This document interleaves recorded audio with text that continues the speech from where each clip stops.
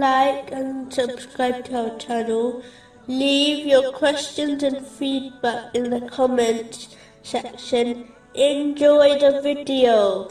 Moving on to chapter 21, verse 82. And of the devils were those who dived for him and did work other than that. Greatness and true success is not connected to worldly things, such as wealth or fame.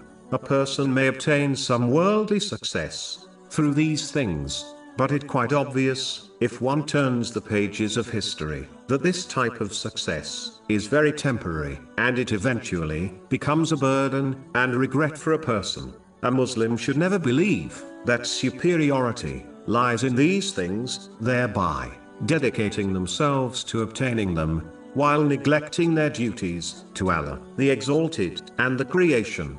Nor should they look down at others who do not possess these worldly things, believing they have no value or significance, as this attitude is completely incorrect. In fact, the Holy Prophet, peace and blessings be upon him, has advised, in a narration found in Sahih Bukhari, number 6071, that the people of paradise are those who are considered insignificant by society, and concluded that if they took an oath on something, Allah, the Exalted, would fulfill it for them.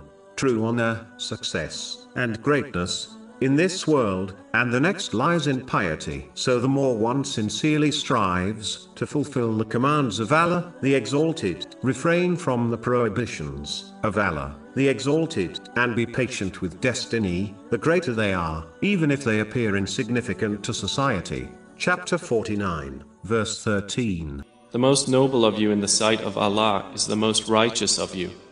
A Muslim should, therefore, search for true success in this, and not waste their time and efforts in searching for it in worldly things.